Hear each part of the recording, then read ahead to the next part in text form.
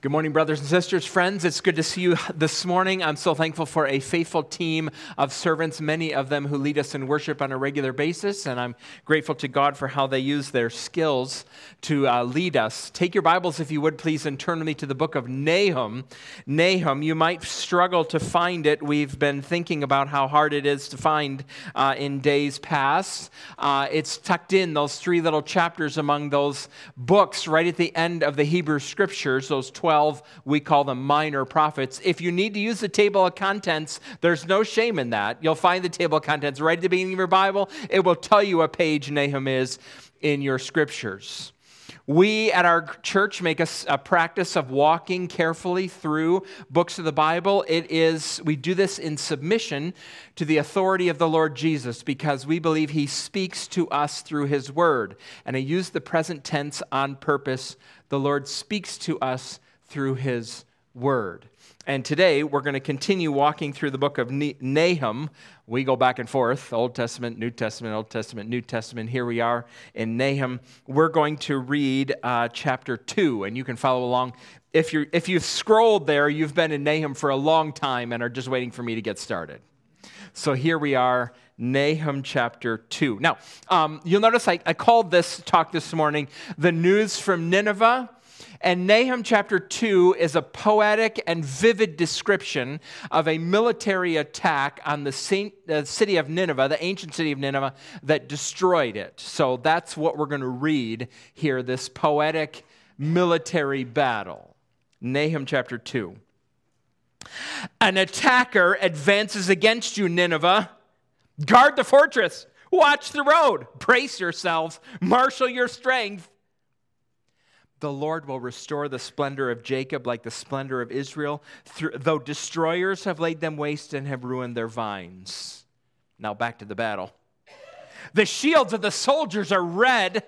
The warriors are clad in scarlet. The metal on the chariots flashes on the day that they are made ready. The spears of juniper are brandished. The chariots storm through the streets, rushing back and forth through the squares. They look like flaming torches. They dart about like lightning. Nineveh summons her picked troops, yet they stumble on their way. They dash to the city wall. The protective shield is put in place. The river gates are thrown open, and the palace collapses. It is decreed that Nineveh be exiled and carried away. Her female slaves moan like doves and beat on their breasts. Nineveh is like a pool whose water is draining away. Stop, stop, they cry, but no one turns back. Plunder the silver, plunder the gold. The supply is endless, the wealth from all its treasures. She's pillaged, plundered, stripped. Hearts melt, knees give way, bodies tremble, every face grows pale. Where now is the lion's den? The place where they feed their young, where the lion and lioness went, and the cubs with nothing to fear. The lion killed enough for his cubs and strangled the prey for his mate, filling his lairs with the kill and his dens with the prey. I am against you, declares the Lord Almighty. I will burn up your chariots in smoke, and the sword will devour your young lions. I will leave you no prey on the earth. The voices of your messengers will no longer be heard. This morning, I want to talk to you about how to watch the news. That's probably an overstatement. I want to talk to you about one slice, or a small slice of how to watch the news. I'm not going to talk to you about media bias and how to recognize it. We're not going to do that. I'm not going to talk to you about evaluating the claims of opinion journalists. I'm not going to talk to you about fake news and whether or not it exists and how much of it exists. What I want to talk to you about is what should run through the mind of a follower of Jesus when you see news stories about terrorism or about war, invasions, and attacks. What sort of things should run through your mind when you wake up in the morning and you start scrolling, or you turn on the television, or you pick up the newspaper? Oh my goodness, who does that anymore? When you do those things and you see a headline about a Russian bomb that fell on a Ukrainian mall and killed 23 people, including 7 children, what should run through your mind? What should run through your mind when you see a news story that the Chinese government has imprisoned even more Uyghur Muslims in a concentration camp? What should run through your mind on the anniversary of the pullout of United States troops from Afghanistan, and they do a news feature about the condition of women and girls in Afghanistan under the government of the Taliban? What should you think when you see another report, an update about the thousands of people still in refugee camps years later after they fled from Syria and the civil war there? What does a Christian think?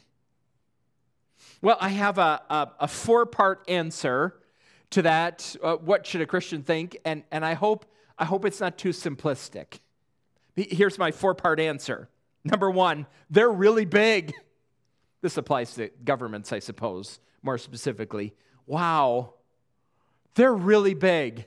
They really exert their influence in the world. They're throwing their muscle around, and they've got the troops and the money and the power to make it happen. They're really big. Second, they're really bad. This is terrible what's happening. They're really bad. Third, they're really going to fall hard. The first 2 are observations, right? You make about what's going on right now. This third one, though, is an expression of faith. The world is ruled by a God of justice, and he will see that this is made right. They're really going to fall hard. And number 4, hallelujah. Is that too simplistic? Does that ever run through your mind, those 4 things? They're really big. They're really bad. They're really going to fall hard. Hallelujah. I want to show that to you in the text this morning, that pattern. It's a pattern that's in Nahum. It's a pattern that's repeated all the way through the Bible. I want to make a case that this is a grid you should use when you watch the news.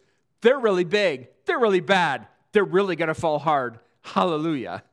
I'm going to show that to you in Nahum and a couple other passages in the New Testament. And then maybe it will help you to see how a Christian watches the news.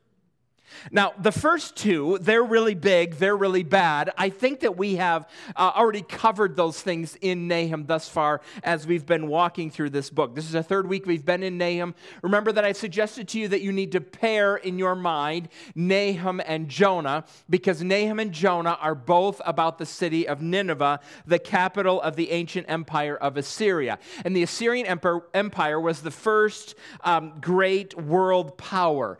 And the Assyrians, we've talked about this, were not just powerful, they were also vicious and violent and cruel. They were vicious and violent in their practice of slavery. When they would invade a nation and take over, they plundered it. They took everything they possibly could out of it. They scattered the captives. They'd go in and attack a nation. They would take all of their valuables. They'd kill all of their soldiers. They would impale and behead a few people. They'd enslave some. They would take many people out of the country, and then they would leave the poorest of the poor there, and then they bring other captives in and settle them there. The thinking was that if they put together a lot of people of different ethnicities and different religions and different languages, that they would never be able to unite and rebel against the Assyrians. That was their strategy. They were really big and really bad. Look up at Nahum 3:1 again, just briefly here. Nahum 3:1 calls Nineveh the city of blood, full of lies, full of plunder, never without victims. Or look at verse 19. Nahum 3:19, nothing can heal you. Your wound is fatal. All who hear the news about you clap their hands at your fall. And here's this sentence that sticks in my mind. Who has not felt your endless cruelty? Jonah did not want to go to Nineveh. And it's not because necessarily Jonah was selfish or stingy with God's mercy. He knows The Assyrians, the people in Nineveh, do not deserve an ounce of God's mercy. There's a rule for arguing on the internet. You wouldn't think there's rules, but there is a law that I see every now and then someone invoke. It's called Godwin's Law. Godwin's Law states that when you are making an argument with someone, the first person to invoke the name Hitler automatically loses. People make comparisons to Hitler all the time, way too often. You know, if in the mayoral race of a Dry Gulch, Iowa, somebody compares their competitor to Hitler, they have lost, right? That's a violation of Godwin's law. Well, I'm going to invoke it. The Assyrians were in the ancient Near East very much like the Nazis were in Germany in Europe. Cruel, vicious, violent, powerful. Would you want to, if you were an evangelist, would you want to, if God called you in 1942 to go into the heart of Berlin and announce, unless the Nazis repent, God is going to destroy the city in 40 days? How anxious would you be to buy your plane ticket? You'd be looking for a boat to Joppa too, I think. Oh. Really big, really bad. And now we know that Nahum was written for the oppressed, right? Jonah spoke to the Ninevites. He went to Nineveh and preached to them, however reluctantly. But Nahum spoke to the people of Judah who were suffering under the oppression, the power of the Assyrians. So Nahum is a book of comfort for the oppressed. It's not for the oppressor, but it does. How do we read this without thinking about big and bad nations on the earth? Bigness can be very deceptive. Bigness and power can make you think that, well, it can make you think that God is on your side. I'm this big, God must be on my side. Or it can make you think that there is no one who can oppose you, even God. You're so big, no one can take you down. Bigness can be very deceptive. But Nahum reminds us all who think they're big, God sees, God knows, He'll not allow cruelty to continue endlessly. You can dominate like the Assyrians for hundreds of years, but no matter how big you are or how bad you are, God reigns. God reigns. And if God says to you the same thing that God said to the Ninevites in chapter 2, verse 13, I am against you, if God says that to you, you're doomed. It's a pattern all the way through the Bible. How does God deal with powerful nations? Well, He humbled the Egyptians, He humbled the Assyrians, He humbled the Babylonians. All the way through the Bible, there's this pattern. I can't help but think about this passage and this book because I happen to be a citizen of a nation that's big. We've got the biggest economy. We've got the biggest navy. We've got the biggest nuclear arsenal. We've got a lot of influence in the world. America is big. Right now, we're having a great debate in society about whether or not America is bad. America's big. Is America bad? It started in academia. It's moved its way around. This is not the time or place to argue about the badness of our country. As far as I can tell, it's not a matter of biblical conviction. I think followers of Jesus can disagree about this and still worship together in the same church if they will love one another. But verse 19 does stick in my mind as a citizen and as a voter. Who has not felt your endless cruelty? I can't do anything about the cruelty of the past, but I certainly can think about the cruelty now. Is there cruelty I need to think about in the voting booth when I go? Nahum makes me think that way. And actually, the basic orientation of Nahum does help us think in general about nations. Our hope is in no nation on the earth. Sometimes this surprises me. Sometimes you hear Christians talk this way, not in our church. I haven't heard this.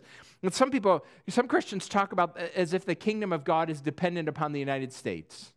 Especially around election time, right? If we don't win this election, America's done. If America's done, the church is done, and the gospel won't be able to spread around the world. Yeah, how foolish that is. How foolish that is. Nahum reminds us, as far as I can tell, if I read the Bible correctly, every nation on earth that exists when the Lord Jesus comes, when the Lord Jesus returns, every nation will rise up in rebellion against him, except his own people. Every nation will rise up in rebellion against him, and every nation is going to fall before him, even the ones that are really big and really bad. But Nahum isn't about America. Nahum's about the Ninevites and about the Assyrians. And they're really big and really bad. And chapter 2 tells us it's really going to fall hard. They're really going to fall hard. Now, Nahum chapter 2 is this poetic description of what happened when Nineveh was defeated by the Babylonians and the Medes in 612 BC. We have historical sources to describe this outside of the Bible. In 612 BC, a coalition of rising powers, the Babylonians and the Medes, invaded and destroyed Nineveh. We believe that Nahum wrote chapter 2 before the fact, that it's prophecy, that he wrote it before 612, speaking about a future event. One of the reasons that we believe this is because in Nahum chapter 1, verse 12, Nahum says that in his time, at the present moment, Nahum is powerful and has many allies. So he's writing when Nineveh is at the peak of its power, not near 612 when it was faltering. So we believe, for a variety of reasons, though, that Nahum is prophecy. And it's almost like, too, Nahum seems to be watching this on the big screen somehow. It's happening before him, and Nahum is describing it. The assembling of the army, the breaching of the wall, the chariots that race through the streets, the attempt to defend the city, the fall of the palace. He just describes this all in sequence as this battle takes place. And what's striking here is that Nahum's description is more expansive than even the Babylonian records. Nahum gives more detail to the battle than the Babylonians did. And Nahum, too, is artistic. It's one of the highest artistic, poetic portions of the Bible. Now, if we were Hebrew scholars, and if we were literary experts, we might even see it more. But those who are Hebrew scholars and literary experts talk about this beautiful poetry, which does raise the question, why is there such art here in Nahum chapter 2 to describe something that's so bloody and so awful? It would be like writing a beautiful piece of music about the dropping of the atomic bomb in Hiroshima. It would just be out of place to have something so beautiful written about something that was so devastatingly horrible. So why this art to describe this battle? I think what's happening here is that the poetry, the beauty of the poetry, matches the beautiful significance of the justice that's on display in Nahum chapter 2. The justice is good, and it is right, and it is satisfying, and it is whole, and the poem matches the significance of what was done. Think about Abraham Lincoln's Gettysburg Address, right? One of the greatest American speeches ever delivered, the Gettysburg Address. And Lincoln was trying to what was he trying to accomplish? He wanted his words to match the significance of the sacrifice that took place on the battlefield of Gettysburg. And Nahum's poetry matches the wonder of the justice of God. Let's walk through the text here. We can do this briefly with a few simple headings here. First, in verse 1 is the warning to Nineveh. It says, an attacker advances against you, Nineveh. Your translation might say scatterer. Scatterer is a more literal translation. It's not violent enough, maybe, in English. So attacker will do, but scatterer is more accurate. And remember, the Ninevites scattered people, and now a scatterer is coming against them. Who is this scatterer, this attacker? It doesn't say, although by the end, God takes responsibility for it in verse 13. I will. God uses the Babylonians and the Medes to accomplish his purposes. And then there's this advice, guard the fortress, watch the road, brace yourself. Do you think Nahum means this? Think he's being sincere? Get ready. No. We can't help it, human beings. If someone attacks us, there's this self-defense mechanism that kicks in, and the Ninevites are going to defend themselves. But if God is attacking you, you're doomed. Almost like maybe he is mocking them a little bit with that. Verse 2, we'll come back to in a little bit. It's a word of comfort to Judah. We'll get back to that in just a minute. But then verses 3 through 5, Nineveh's attackers in verses 3 through 5. And what it describes here is the most advanced military technology of the day. If you could describe the arsenal of the United States, this and all of its technology, this is the equivalent. This is the most advanced military technology invading. The shields of the people, they're red. Why are they red? They're red, and actually it says the warriors are clad in red. There's questions about this. Babylonian soldiers wore red. That was the color of their uniforms. The shields are red, maybe because they're made of leather, and that's the color they are, or they're covered with copper. That's also a possibility, that they'd give them a red hue. There's some, though, who think that the red is not necessarily intentional, but that the red comes from the blood of all the enemies that they've killed. That either you would cover yourself with red to make yourself look more intimidating, look at all the people I've killed, or you actually have killed that many people, and you got blood splattered all over your clothing, right? Some of you, this just comes to mind, and I probably shouldn't say it, but I will anymore. Some of you who watch The Office, Dwight Schrute went into a store one day to buy something from the store, and his apron was covered with beet juice. And he walked into the store, and the store owner was terrified because he looked bloody and disgusting. And what has he done? Well, he's been working with beets, but they don't know that. Well, let's move on. Look, the metals on the chariots flash. Chariots, the tanks of the day. They storm through the streets, verse 4 says, they dart about like lightning. Some of you remember Blitzkrieg. Blitzkrieg, that German phrase that describes the German military during World War II, moving as fast as possible to invade nations. And here come the attackers against the Ninevites. They're moving fast. And verse 5 is interesting. My translation speaks about this being defense from Nineveh. We're not sure about that. Some people think poetry, sometimes Hebrew poetry is hard to translate. Some people think that verse 5 is about Nineveh trying to mount a defense. And it's not good for them. The text says they stumble on their way. Well, that's not good. If your soldiers are stumbling to get to their positions, that's bad. There are others, though, who think that it's actually the opposing army that's coming, and why are they stumbling? Maybe they're stumbling because they're stumbling over the bodies of all the people that they've killed. Or they're stumbling because, have you ever tried to push something over and you think it's going to be really heavy and you really brace yourself and you give it you push really hard, but it's so much lighter than you thought and you actually stumble because your force carries you through? Maybe Nineveh is so weak that the soldiers thought it was going to be hard and they stumble on their way in. I'm not sure if it's Nineveh's defenders or Nineveh's attackers. Either way, it's bad news. Bad news for Nineveh. Verses 6 through 10 describe Nineveh's fall, and it talks about the river gates.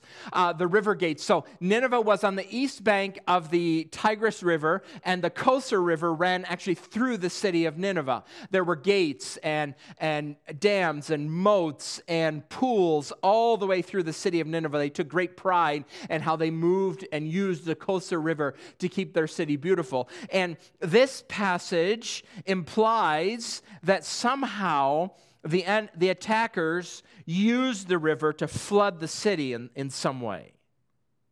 We're not sure if that's being literal or not. The Babylonians did not make any reference to flooding, but the Greeks, who wrote the history a couple hundred years later, did make reference to flooding. So we're not sure.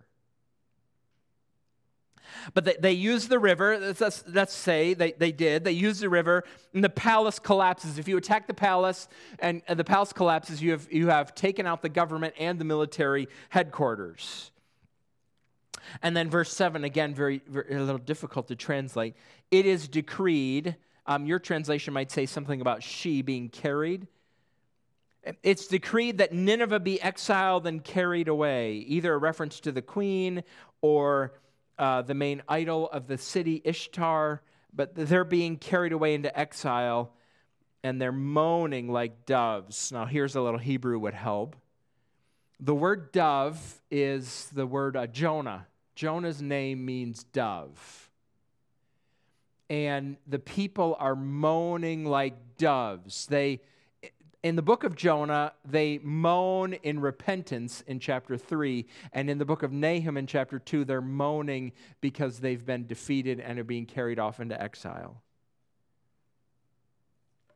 People are running away. Verse 8 says they're running away like water going out of a pool. Stop, stop. No one comes back. The soldiers are running. Everybody's running. Come back. No. And then Nahum, if he's watching this, as it were, on a screen, he seems to get involved in the action because in verse 9, he comments, plunder the silver, plunder the gold. It's like you're watching your favorite football team and the running back is making a run down the field with the ball and you yell from your TV screen, go, go, go. And Nahum is watching this happen and he says, plunder the silver, plunder the gold. They've taken every treasure from every place they've conquered. There's so much there. Take it all.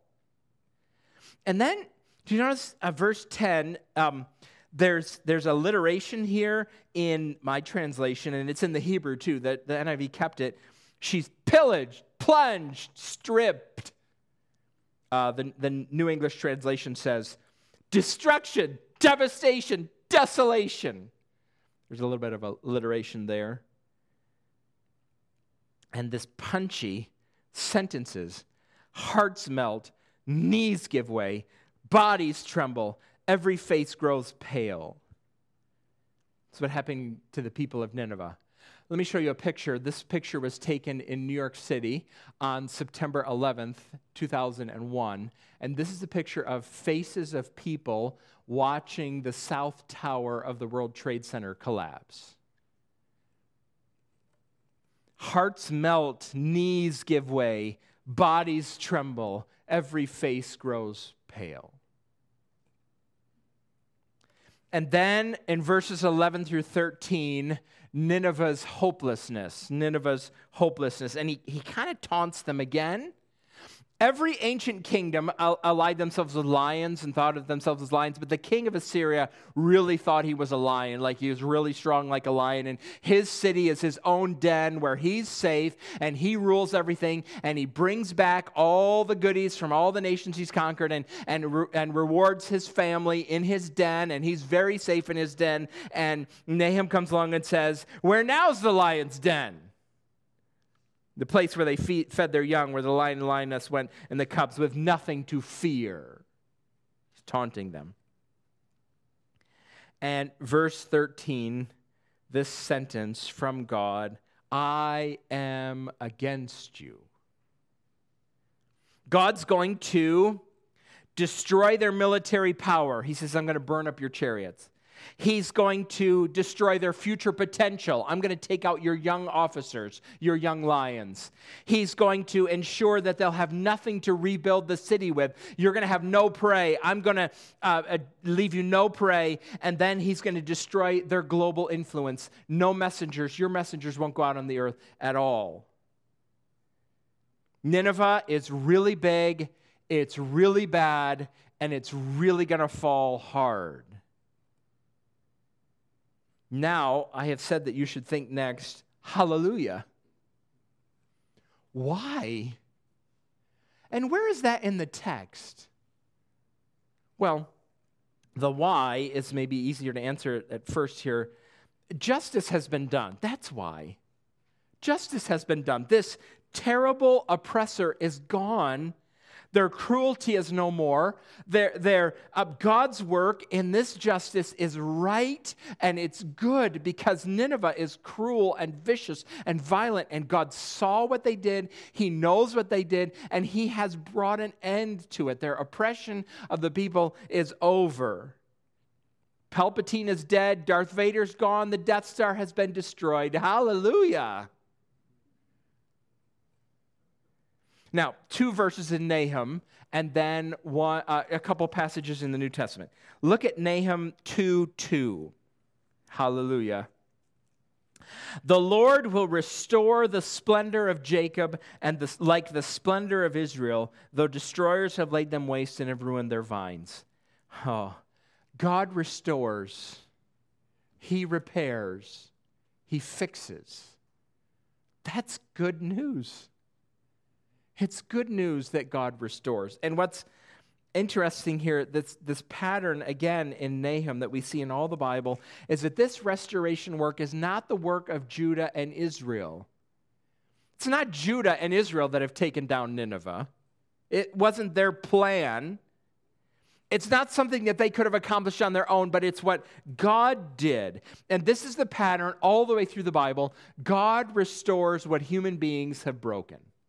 God fixes what human beings have broken. Just think about, even in the beginning of the Bible, this pattern is established in Genesis 1-3. God makes this beautiful world. He puts Adam and Eve in it. They're partners together with one another, and they're representing God on the earth to fill the world with the knowledge of the glory of the goodness of God. And they decide to do things their way. They disobey God, and they break things. And when God shows up in the cool of the day to walk with them, Adam is not standing there meeting him with a list of solutions. You know, God, we kind of messed up today, but we're going to fix it. Here's a list of things that Eve and I, we've decided we can do all these things, and this will fix this world that we broke. That's not what they're doing. They're hiding. They're hiding. God is the one who clothes them. God is the one who makes promises. When I was 6 or 7, I can't remember, I was hanging out at my grandmother's house one afternoon, and my grandmother had in her back room, she had a carton, I saw this, of glass bottles of Sprite. She'd bought glass bottles of Sprite, and she consumed all the Sprite, cleaned all the bottles, put them back in that cardboard crate, and was going to return them to the grocery store because she'd get some money back for those glass bottles. And I thought they looked pretty cool, and I said, Grandma, can I play with one of those? And she said, yes, you can, but be very careful because, don't break it because I'm going to take it back to the grocery store. You know what I did with that glass bottle. I have been clumsy and careless my whole life. I broke the bottle. I was pouring rocks. I poured rocks from her driveway into it, and when I was getting the rocks out, they wouldn't come very easily, and I banged it on the sidewalk, and psh. What do I have to bring to my grandmother but broken pieces? That's all I got. All I have to bring is broken pieces. We meet in celebration every Sunday. We meet in celebration in part to celebrate what God has done about the broken pieces of our lives. That you don't have the power, you don't have the goodness, you don't have the wisdom to fix what's broken in the earth. There's the damage that Adam and Eve did, and there's the damage that we continue to do, that you continue to do, that I continue to do. The only way that things are going to be fixed is if God fixes them. And the good news of the Bible is that he has done it through his Son, the Lord Jesus.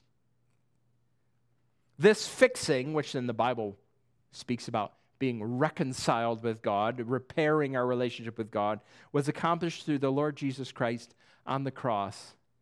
He who lived the life that we should have lived and died the death that we deserve to die.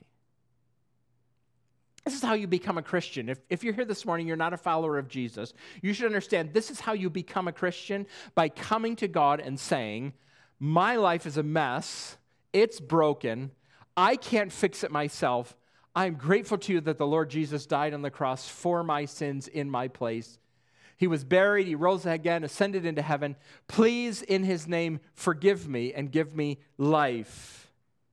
That's how you become a Christian. If you're a follower of Jesus, so you know, ask someone here who looks like they've got some miles on their odometer. Ask them, those who have followed Jesus for a while, that life as a follower of Jesus is a consistent and constant turning to him.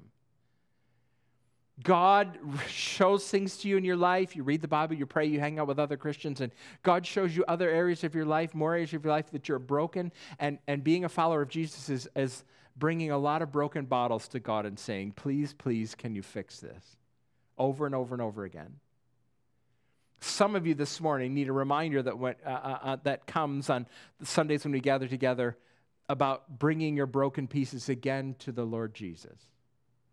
Here's another broken part of my life I found. Please, will you fix it? Paul described it this way in Romans 12, these very famous verses in Romans 12. He said, I urge you, brothers and sisters, in view of God's mercy, to offer your bodies as living sacrifice. Here it is. Bring him over and over again. Ed Lewis says that the problem with a living sacrifice is that living sacrifices keep crawling off the altar. They have to get back up on there. Offer your bodies as a living sacrifice, holy and pleasing to God. This is your true and proper worship. God is the one who fixes. And so we say, hallelujah. But then look at another verse in Nahum, again, 3 verse 19, Nahum 3:19. It says, all who hear the news about you, Nineveh, clap their hands at your fall. They clapped their hands at your fall. Yes, they fell. I'm going to show you another picture. It's a picture that you all recognize. It's scandalous kissing in church. You recognize this picture, don't you? It was taken on VE Day in New York City. When the news spread in New York City that the Germans had surrendered, people gathered in Times Square and in places all over the United States and celebrated. They clapped their hands at the news of the fall. They danced, sang, clapped their hands, rejoiced, and smooched. All who hear the news about you clap their hands at your fall. Hallelujah. Now, 2 passages from the New Testament that I want to walk through briefly. 1 Corinthians 15, I'll show it to you. I'm going to have you turn in a minute to Revelation 18. You can make your way there. Revelation's right at the end of the Bible. If you want to make your way, you can right now. But we'll be in Revelation 18 in just a minute. But look at 1 Corinthians 15, a passage about the resurrection. And the resurrection of Jesus is this foretaste, Paul says, of what is to come. And there's going to be hallelujahs here in a minute. Let me show it to you. Verse 22 of 1 Corinthians 15. For as in Adam all die, so in Christ all will be made alive. But each in turn, Christ the firstfruits, then when he comes, those who belong to him. Those who belong to him are those who will be made alive in him. Then the end will come.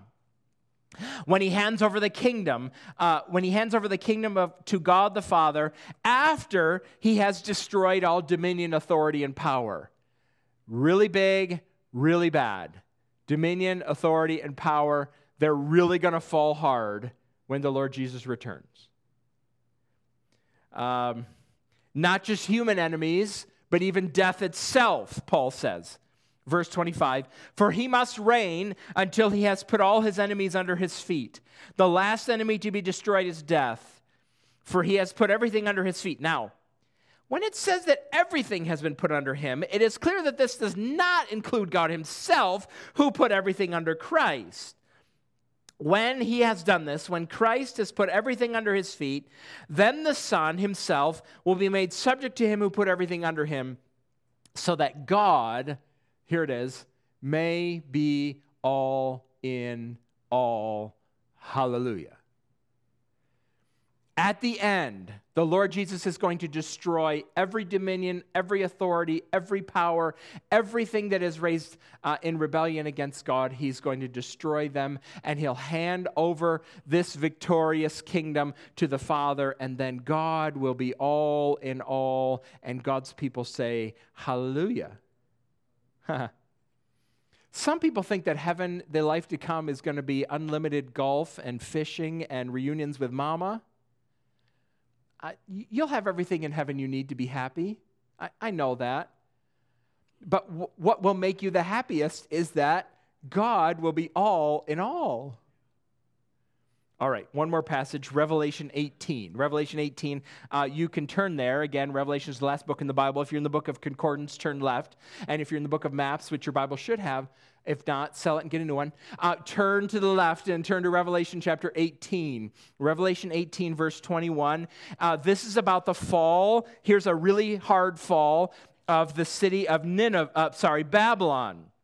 Now, not the ancient city of Babylon, but another rebellious group against the Lord Jesus. Some people think that this prophecy has already been fulfilled. I am among those who think it's yet to be fulfilled, this great rebellion against the Lord Jesus. Then here, verse 21, the fall of Babylon.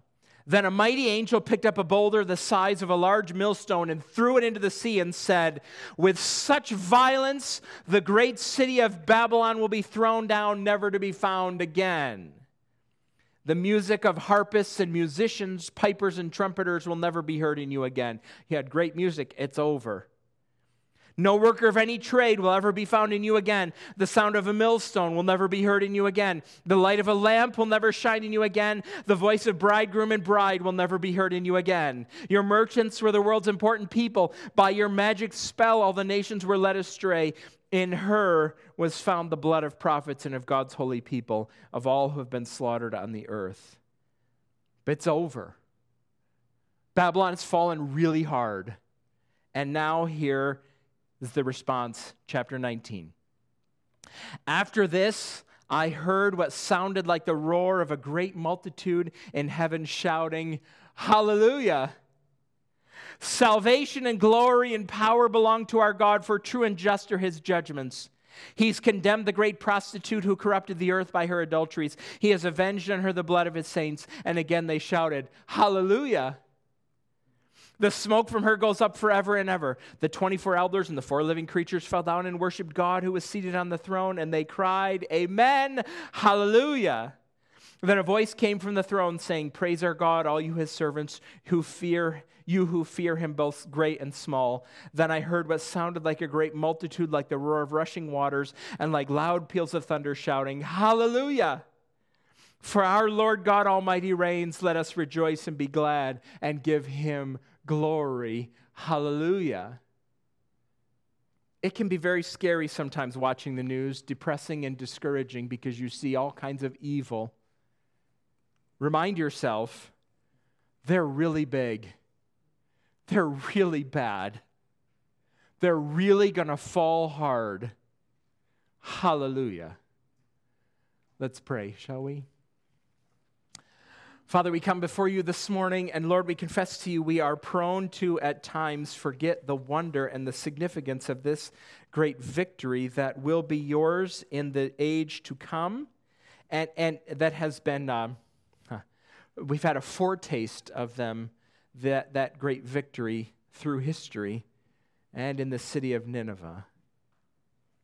Lord, there are some of those in this room who in particular today feel the weight of living in this oppressive world. We live in a very free and relatively safe place, and yet it is still broken. We are grateful that you see and you know, and that you are a God of justice. You will do what is right, and we will rejoice in the restoration that you bring about. Fill us with joy now, Lord, joy that is more weighty to us than the sorrow of our affliction. Grant us this joy, and we do pray with the Apostle John, even so, come quickly, Lord Jesus. We pray these things together in the name of the Lord Jesus, saying, Amen.